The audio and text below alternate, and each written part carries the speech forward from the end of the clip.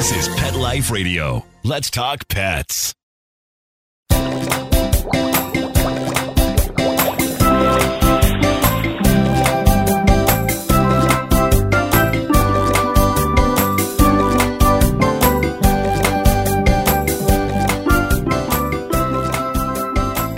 Welcome to Aquarium Mania. I'm your host, Dr. Roy Nong, speaking to you from the University of Florida's Tropical Aquaculture Laboratory. Thanks for joining us. The Florida Aquarium, an inspiring and signature tourist destination in Tampa, highlights Florida native species and other aquatic animals from around the world. My guest today, Dr. Ari Festukian, oversees the health and welfare of this very diverse collection of organisms.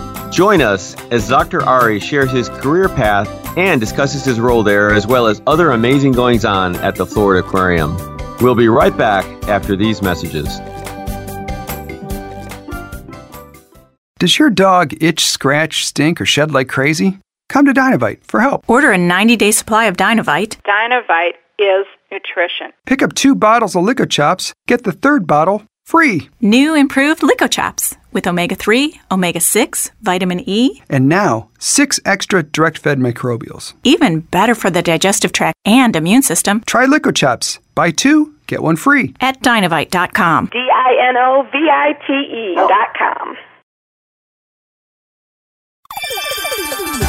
Let's Talk Pets on PetLifeRadio.com.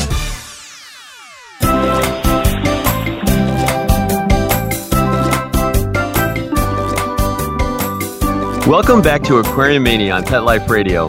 My guest today is Dr. Ari Festukian, veterinarian at the Florida Aquarium in Tampa, Florida. Hey, Ari, thanks for joining us. Thanks for having me, Roy. So I kind of like to get a little bit personal, not too personal at the very beginning. I want to let our listeners kind of know where you're coming from and how you became sort of a fishy or aquatic-y person. Can you tell us a little bit about your first fish and your first aquarium? Sure. Well, like a lot of people, I think, we always brought home the little goldfish in the bowl from the local fair contest kind of things.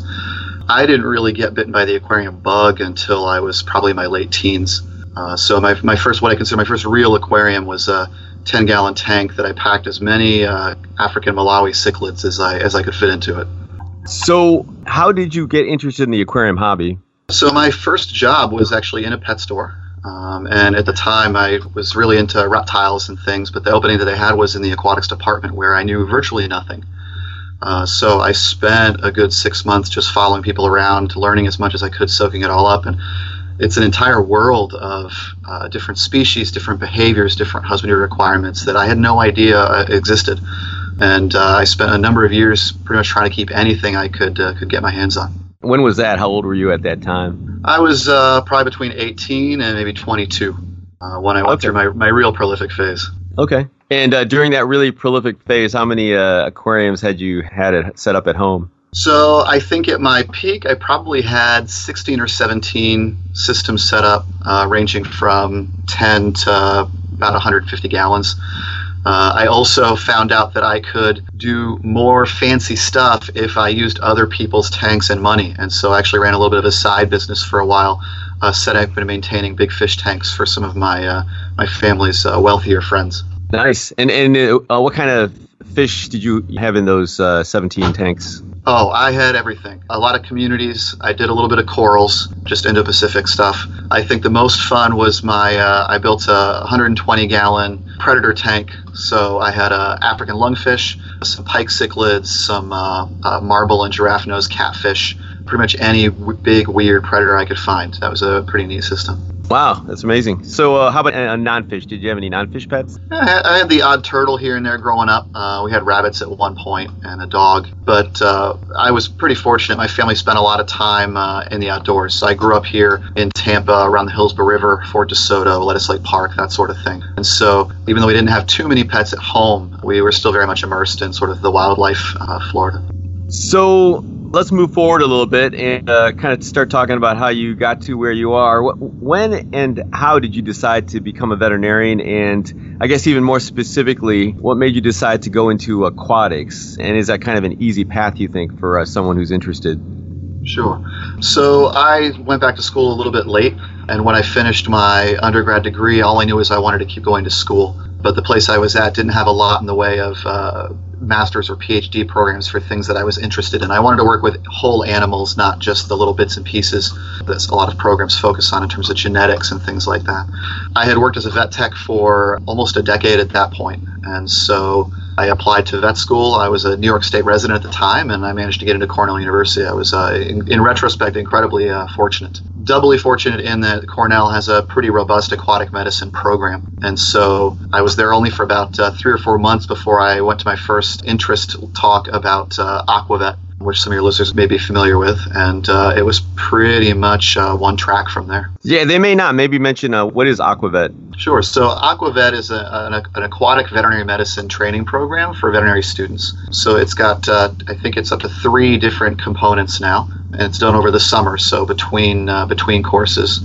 And the first Aquavet focuses on pretty much everything remotely related to aquatic animal medicine. So you talk about different species, their husbandry requirements, surgical and medical options, how to do diagnostics. And as we'll probably get to in a little bit, a lot of the important part of that is the husbandry. So understanding water quality, different parasites and different diseases. So that was immediately available as an option for me when I got into vet school as an area that I could go in. And since I had such a passion for aquariums and for all the weird and different random fish species that I'd worked with in my private life, it seemed to make perfect sense. So I guess going into aquatics and making that sort of choice, was it pretty easy then to get to where you are? How would you describe all the things that you needed to do to kind of get to where you are now? It's a fair bit of work. So the veterinary degree is 4 years on top of your undergraduate work. And then to specialize, to get the experience you need to specialize in aquatic animal medicine usually requires doing things in addition to. So you don't get a whole lot of fish medicine as part of your regular curriculum in school. So it's all about seeking out additional extracurricular opportunities. I probably spent a total of 9 months doing externships as a vet student at different aquaculture and aquarium facilities, pretty much learning as much as I could. And then after a year in private practice, I went and spent a year doing an internship at Mystic Aquarium, all with the goal of getting as much experience as I could, getting to know as many people as I could in the field. And that sort of set me up to succeed in my current position. Well, that's great. And, obviously we've known each other for a long time, and it's always, it's been great kind of watching you go through all of that. And I sort of knew as a student, and I think some of your colleagues knew you were going to be, you would make it to where you wanted to be, your kind of dream job. So now that you're at the Florida Aquarium, can you maybe give us a brief sort of audio walking tour? There may be a lot of listeners that have been there, especially if they're in Florida, but for others, can you kind of maybe give them a quick overview of what you have at the Florida Aquarium and sort of the style and exhibits? Sure. It's a pretty neat facility. Obviously, I'm biased, but the message for the aquarium pathway is basically the story of a drop of water. And so you start upstairs in the spring, the aquifer, as water's coming up from down below. And so we have a lot of freshwater teleosts, bass, and sunfish, and a number of different freshwater turtle species. And then we have a very large indoor aviary. It's underneath a big glass dome that's shaped like a clamshell. And so we have a mangrove forest, an entire swamp system set up indoors that's home to a lot of both free-flighted and non-flighted birds. We do a lot of rescue and rehab of injured birds and other wildlife here in the area. So animals that wouldn't survive their injuries in the wild have a place to live out their lives. And then it follows that drop of water all the way into the coastal waters, the brackish water, the mangrove swamps, out into the bay. Our largest exhibit is about 500,000 gallons. That's our coral reef habitat, which is home to a lot of large sharks and rays, a whole host of very large teleost species. And then we go into the Waves of Wonder Gallery, which is getting into some of the other diversity of animals around the world, not just in Florida waters, but out into the Caribbean and then even into the Pacific Ocean. Great. And yeah, it's definitely one of my favorite aquariums. I really, really enjoy going and visiting there. So let's talk a little bit about you and your role at the aquarium now. How would you describe what you do there at the aquarium? So I'm currently our acting clinical veterinarian. at this very moment, I'm probably. So when you say acting, do you mean you're actually not a veterinarian, or are you just pretending to be one? Sorry, I had to say that. Absolutely. We're in the process of bringing on a second vet. We normally have 2 veterinarians on staff to manage the size of our collection. So I'm wearing sort of 2 hats at once. Okay. So I'm doing the clinical work. So that means any animal that needs a routine exam, any animal that's sick or gets an injury comes to me, which can be a lot of fun. I get to work with literally everything in our collection. I also wear a hat from a bit of an administrative standpoint. So a lot of what we do, we talked about husbandry and how important it is. So a lot of times it's not just as simple as giving an animal an antibiotic or putting a Band-Aid on its wound. We have to start looking at underlying causes of issues, which can bring us into looking at water quality or looking at nutrition and other things like that. And so I'd say probably 40% of my time I spend doing research or analyzing cases behind a desk.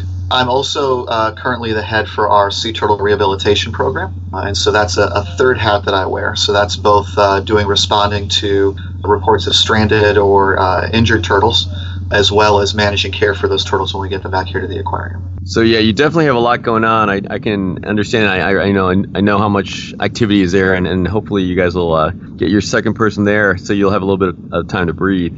So I guess my next question then is maybe give us a little idea of how your department is organized in terms of personnel and kind of what you oversee as a department. Sure. So as the acting head of animal health at the moment, I oversee our 2 veterinary technicians, Sarah and Ashley, who are phenomenal. We also work very closely with the registrar, so that's the person who keeps track of all of the animals that we have in our collection, as well as all the permitting, obviously, for doing sea turtle rehab, rescuing injured birds, and then overseeing a large, diverse collection. There's a surprising amount of legal paperwork that needs to be done to keep all of that running smoothly. I also work very closely with our commissary, and so, while you might not think of it as being an animal health issue, being aware of what we're feeding our animals, where that food's coming from, what kind of quality control we have in place is really important. So there's some areas that aren't necessarily just mine, but it really all does come back to animal health. And I guess maybe a good and or tricky question, what do you like most about your job, and what do you find the most challenging? The answer is the same for both of those things. This is inherently a challenging job compared to what veterinary medicine knows about dogs and cats or large animals. There's relatively little established or published knowledge. So every single case is a potential challenge. Every single thing that you see is potentially brand new or has only been seen by a couple other people. So that's the challenging side. One of the best things about it is that we're learning new stuff all the time. And once you identify the other people that are doing the same sorts of things that you are and establishing that network of support, this really is an exciting exploration every single day. You can have a fish species or a reptile species that people have had for a really long time, and then you talk to the right people, you see the right case, you run the right tests, and you've discovered something brand new that's going to let you really support and improve the care of that species for everybody. So how would you say a veterinarian working at an aquarium, such as you and your job, differ from what's happening at a local veterinarian, sort of a kind of a pet, your typical sort of private practice? So there's a surprising number of similarities. I have regular patients that I see for ongoing problems. They may not have owners that take them home, but their keepers know them every bit as well, if not better, than any dog's owner does. You don't need to spend all your time at home with them to develop those connections. And so those are the people that I'm relying on to identify if the animal's not behaving normally or isn't eating its food normally and bringing that to my attention. So that relationship is very much the same. We also do a lot of what we call preventative medicine. So the kinds of things that you would do with your dog or your cat, where you take him to the vet for an exam once a year, he gets vaccines, maybe he gets dewormed or treated for parasites. We do all of that here as well. It's a lot easier to proactively identify and manage the problems before they come up. And so we do a lot of preventative medicine. It lets you work with those animals in a situation where they're not sick, which can be a really positive thing, rather than just waiting until there's a problem. I think the real difference, again, is sort of looking at where you have to go to get information on the species you're working with and being creative. They don't make a lot of medical equipment or tools or drugs for the animals that we work with. So we use a lot of different tools, behavioral training, modifying equipment for other purposes in order to get the job done. It's not just taking your dog in back and having them held by the technician to get something done. Some of our animals couldn't be restrained if we wanted to. And so we put a lot of time and effort into finding ways around that so that we can still provide care for these animals. Well, that's great, and I have a lot more questions for you. You're talking a little bit more about the animals and systems and some specific kind of cool cases you've been working up, but let's take a short break, and we'll continue our discussion with Dr. Ari Pastukian, veterinarian at the Florida Aquarium, after these messages from our sponsors. Put on a perfectly possum pet party. Having an awesome birthday or adoption day celebration for your four-legged friend? Or just want a fun excuse to throw a fun party with your friends from the dog park? Deck out your party with Molly and Bandit Pet Party accessories. Party products designed specifically for pets. There are wearables, including adjustable pet party hats, bow ties, and tutus. The photo prop kits include funny glasses and hats. The party supplies and decorations include coordinating table covers, party banners, cake decorations, and treat bowls, cups, and bags. Everything you need to create great memories and Instagram-worthy photos. They're available in 2 colorful themes, tropical and fireman. It's a dog's life. Celebrate it with Molly and Bandit Pet Party at mollyandbanditpetparty.com/petlife. Let's talk pets. Let's talk pets On Pet Life Radio. Pet Life Radio. PetLifeRadio.com.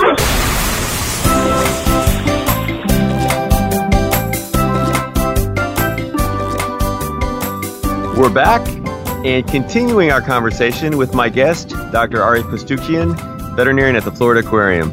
So Ari, I appreciate all the kind of the intro information about your career path and interest, sort of big picture wise. Let's talk a little bit more about animals and systems and cases now. So let's start with animals. I have to ask, what would you say are your top 5 favorite aquatic animals there at the aquarium? Ooh, that's a good one. I need 5 because it's really hard to pin down one. We have a Goliath grouper named Cletus. He is a very large fish. Cletus was actually an animal that was here when I was a volunteer in high school back in 1997. So Cletus is pushing probably about 30 years old. And people don't realize this, but they're actually quite personable animals. So we can dive with Cletus. He enjoys tactile sensations. So this is a fish, you look at him from the outside and you just see a big grouper sitting there. But in fact, this is an animal that likes to come over and interact with divers. He recognizes people. So he's definitely one of my top favorites. I have a deep and abiding love for the invertebrates. And so we do have a young giant Pacific octopus. Those animals are always fun to work with. We do have some large sand tiger sharks. I don't get to get hands on them too often, but it's always really exciting when I do. You know, there's just nothing like being in the water with a really large predator like that. We have a loggerhead sea turtle who actually came through our rehabilitation program. He was a cold stun in 2016. We're still waiting on an official name. He goes by 263 right now. He had an entanglement injury that caused his esophagus to be damaged. So he's unfortunately non-releasable, and he is now the star of our new Heart of the Sea exhibit. So he's a very cool loggerhead turtle. He's only about 80, 90 pounds now, but adult loggerheads can break 300-400 pounds. So he's going to be a pretty impressive animal in a couple of years. And then I would say probably my last favorite, again, we got to go back to the cephalopods. We do have some flamboyant cuttlefish. If you've never heard of a flamboyant cuttlefish or seen one, there's really nothing else like them. They look like little tiny balls of flame. And so we just started keeping those guys relatively recently. They're all fun to work with. Speaking of it, those are really, really cool. What's the lifespan on those flamboyants? Flamboyant cuttlefish only live for about, I want to say 6 to 8 months. Okay, I remember it was really, really short. Yeah, they are pretty cool. Definitely, I agree. Yeah, but in order to keep them, you have to set up a whole process to collect eggs, hatch the eggs. So you have to be prepared to take care of them for their entire life cycle. Gotcha. Okay. Well, we talked a little bit about animals. Let's talk about life support systems. Of course, those are critical, whether you're talking about someone's home aquarium or someone's pond or the many exhibits you have at the Florida Aquarium. Which animals would you say have the most advanced or complicated life support at your aquarium, and why? I would say probably the least tolerant to change are the corals. And we do a fair bit of work with corals, both here at the aquarium as part of our mission, but also at our Center for Conservation in Apollo Beach. So we're talking about an animal that's incredibly sensitive to the amount of minerals in the water, the temperature, the amount of food. It needs enough food, but not too much food. And then with a lot of these corals, like the staghorn coral, the acropora that we work with, you add in the fact that they're also photosynthetic. And so all of a sudden light becomes an issue. So making sure that all of those pieces match the exact specifications for the animal's health and growth is definitely a challenge. Now I have to talk a little bit about some relatively recent celebrity that you garnered working with one of your animals there. You became a little celebrity nationally with leafy sea dragon work. Can you tell our listeners a little bit about the issue that was going on with the leafy sea dragons and kind of what your thoughts were and your solution? Sure. So we actually got 3 juvenile leafy sea dragons back in April of this year.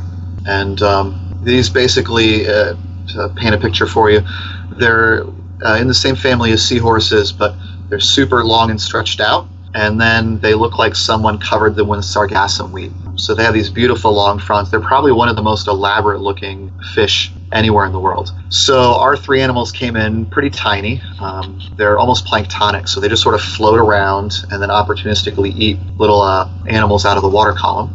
And as they started to grow and get a little bit larger, they were only about 4 inches long when they came in. We noticed they were having more and more trouble doing that floating part. So they were spending more time swimming up and then drifting down sort of over and over again. And that got worse as they got bigger. These are not strong swimming animals. They're designed, they're evolved to sort of be like almost little astronauts. So they're supposed to be totally neutrally buoyant. They just sort of hover there in the water column like a piece of weed. And then they just have some little tiny fins to help them make little attitude adjustments and move around, but they're not going to swim against a current or anything like that. They're not like a tuna or a salmon. They eventually reached a point where they were spending so much time swimming upwards to stay off the bottom that they weren't able to actually take the time to feed themselves. And so it was at that point we realized that there probably was something wrong with all 3 of them. We did go ahead and take radiographs, and we identified their swim bladders were not developing normally.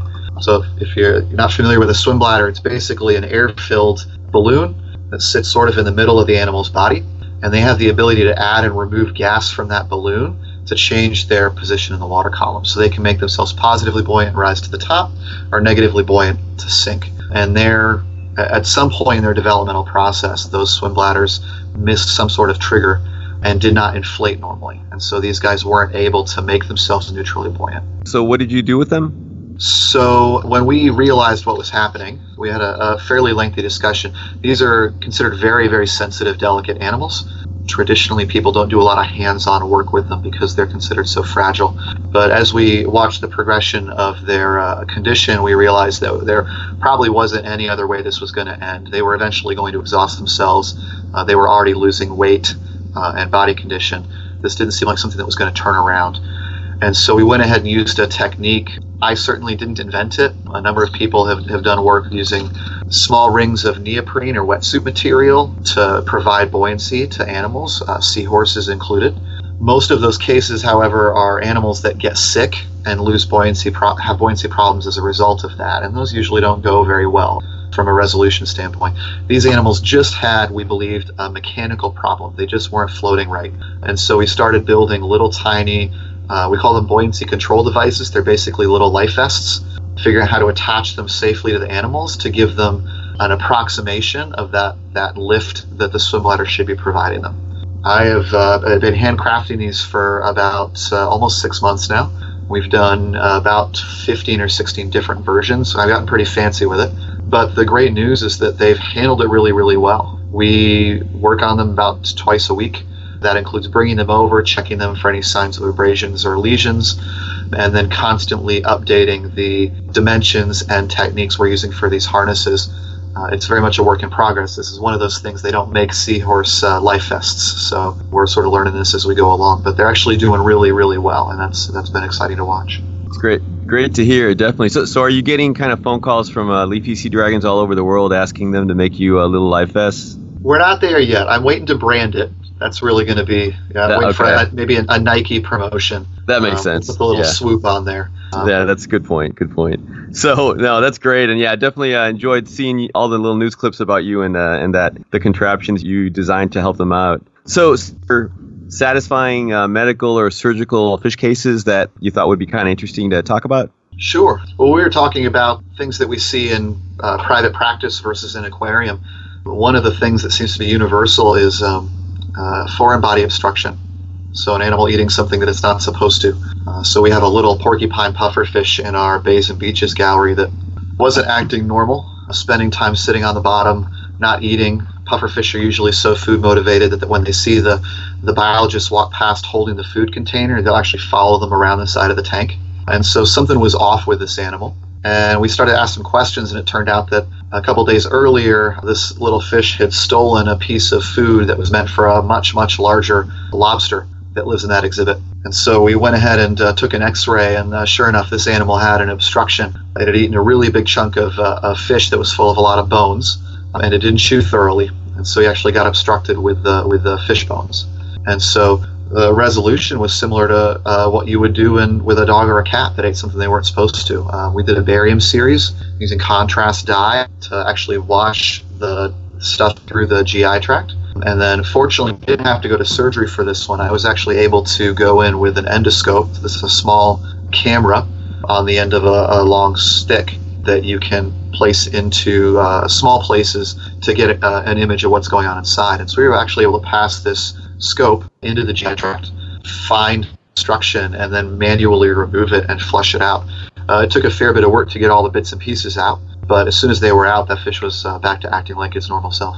So I guess for people that don't know, I'm assuming you had to knock it out and that sort of thing. How long did it all take? So we can do anesthesia just like they would with your pet.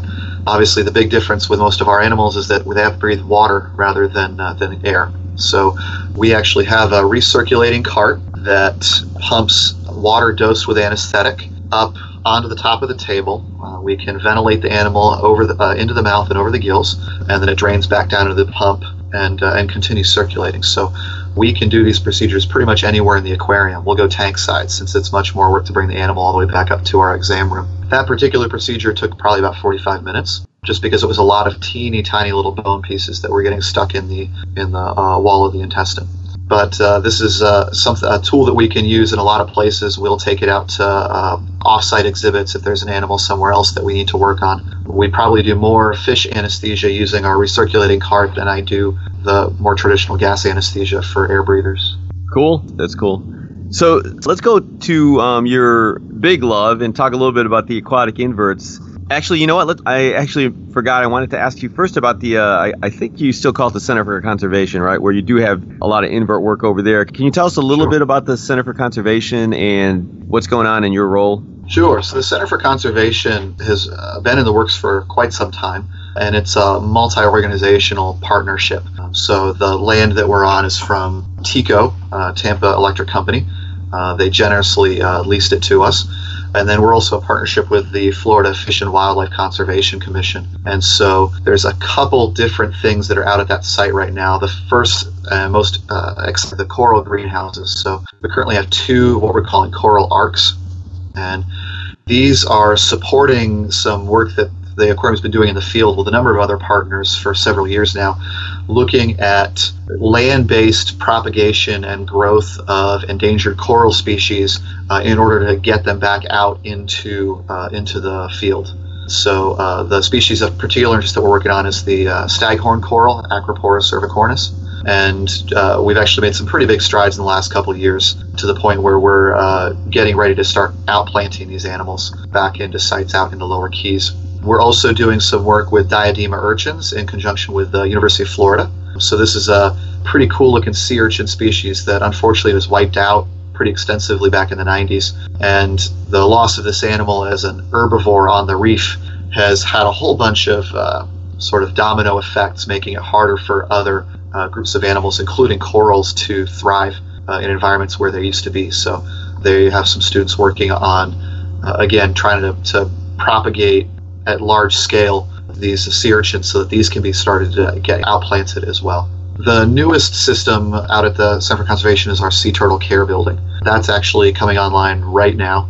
We've been driving back and forth for the last couple weeks. Water's in the systems, and hopefully as soon as we're done with our inspection, we'll be able to start managing turtles out there. If you can imagine, we currently have about 2,000 to 3,000 gallons worth of space for turtles here at the aquarium, and the systems out at the Center for Conservation are about 30,000 gallons of turtle holding space to work with. So it's going to really dramatically increase the number of animals we can rehabilitate at one time. And I was actually over there recently, and I guess you have something unique as well there called, I guess, a deep dive tank. Can you tell us about that a little bit? Yeah, so in addition to the more traditional, smaller systems that you would rehabilitate turtles in, the classic above-ground fiberglass pool, we have the turtle dive tank. So this is, I think it's about 15 by 20 rectangle, and it's about 11 feet deep, large concrete pool. And I do believe it is the deepest sea turtle rehab dive testing system in the state of Florida.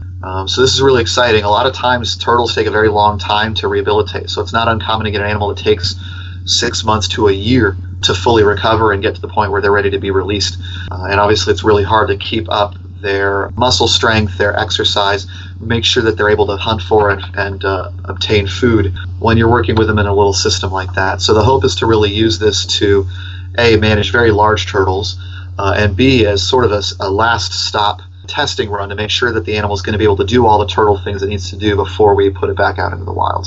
Cool. So let's talk a little bit more then about inverts. You obviously really enjoy them. Can you tell us maybe a little bit about your fascination, and also maybe skip to any fun or interesting cases that you've had involving inverts? Sure. So, as I said, there's a lot of invertebrate stuff going on out at the Center for Conservation, and we were talking about challenges and highlights of the job. There's a lot of people that know a whole lot about coral. Husbandry is 99.9% of what you do with those animals, and if everything is perfect, then you don't have any problems. And we're lucky enough to have a really phenomenal team of coral biologists that are doing stuff that I think is unique in terms of the success we've been having with staghorn coral. We also serve as a holding space for what are really some critically endangered species of coral. There's a species called the pillar coral, Dendrogyrus, which is very slow growing. It's a boulder type coral, and they're unfortunately very susceptible to a disease that's been sweeping down along the Atlantic coast of Florida and down into the Keys. And the problem is that this coral can reproduce asexually, so it can split itself off and keep growing. But to reproduce sexually, it has to be within a certain distance of a coral of the opposite sex, which is all fine when they're close together, but once they start dying out, they literally are too far away from each other to reproduce. And so we're actually serving as a holding space for some of these coral individuals that don't exist in the wild anymore. I think we're up to 70 or 80 of these genotypes. And that's pretty exciting that this is an animal that literally, had we not gone into the wild and brought this back in conjunction with our partners, this animal would be extinct at this point. So the fun part is, for the coral stuff, for the husbandry, I'm reliant on the experiences of people who have been doing this for years. But it's still exciting to see how general concepts of biosecurity, of disease management, and of treatment, the principles are all the same. And so being able to walk into a facility like this, sit down and talk through this with people who are experts in their field, and still find other ways to use the veterinary side of things to provide input or insight into things is pretty exciting. That's great. And yeah, there's definitely been a lot of concern with all the coral issues in the Florida Keys, and I'm glad you and your folks there are really taking a major role in helping the others with that. Now I've got a philosophical question for you. There definitely seem to be more and more kind of challenging views on the roles of aquariums and zoos in society. Can you share your views on this? Yeah, that's a bit of a hot button topic there. I think at its most basic, I very much understand the shift in social perceptions of zoos and aquariums, other places that keep animals in managed care.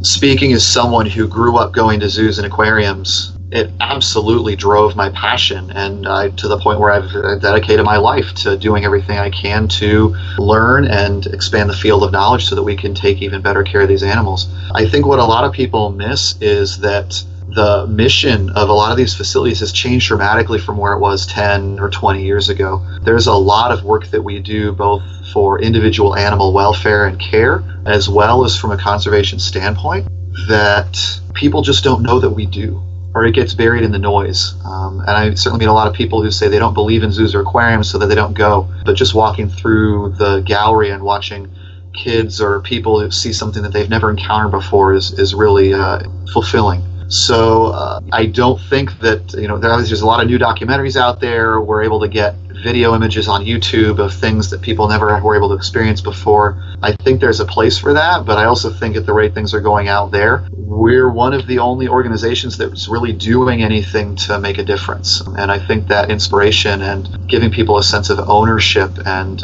relevance is really important. So all the political hype aside, I don't think zoos and aquariums are going to go anywhere, and I think it's going to become more and more important that we continue doing the conservation work that we're doing now. It's great. So I guess as we kind of start closing up our interview here, do you have any advice for listeners maybe looking at health careers, working at aquariums or zoos?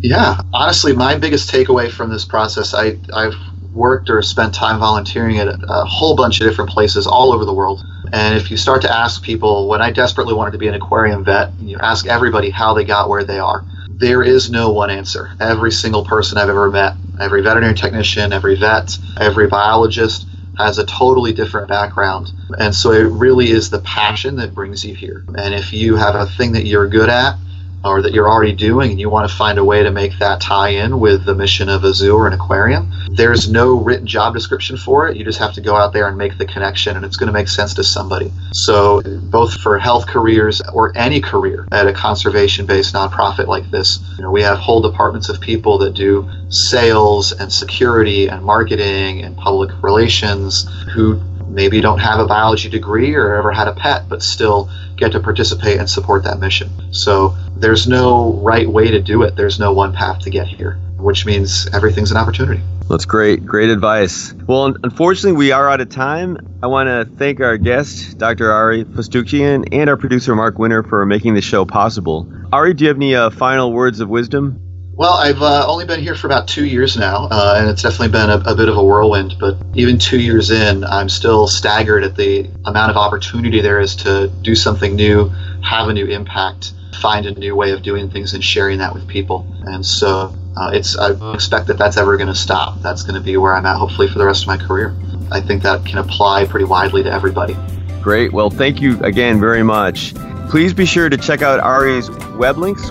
If you have any questions, comments, or ideas for a show, email me at Dr. Roy, that's DRROY, at PetLifeRadio.com. Until next time, please visit your local aquarium stores, keep your tanks clean and your fish healthy. And if you're ever in or near Tampa, Florida, definitely check out the Florida Aquarium and keep an eye out for Dr. Ari Pastukian. Let's Talk Pets, every week on demand, only on PetLifeRadio.com.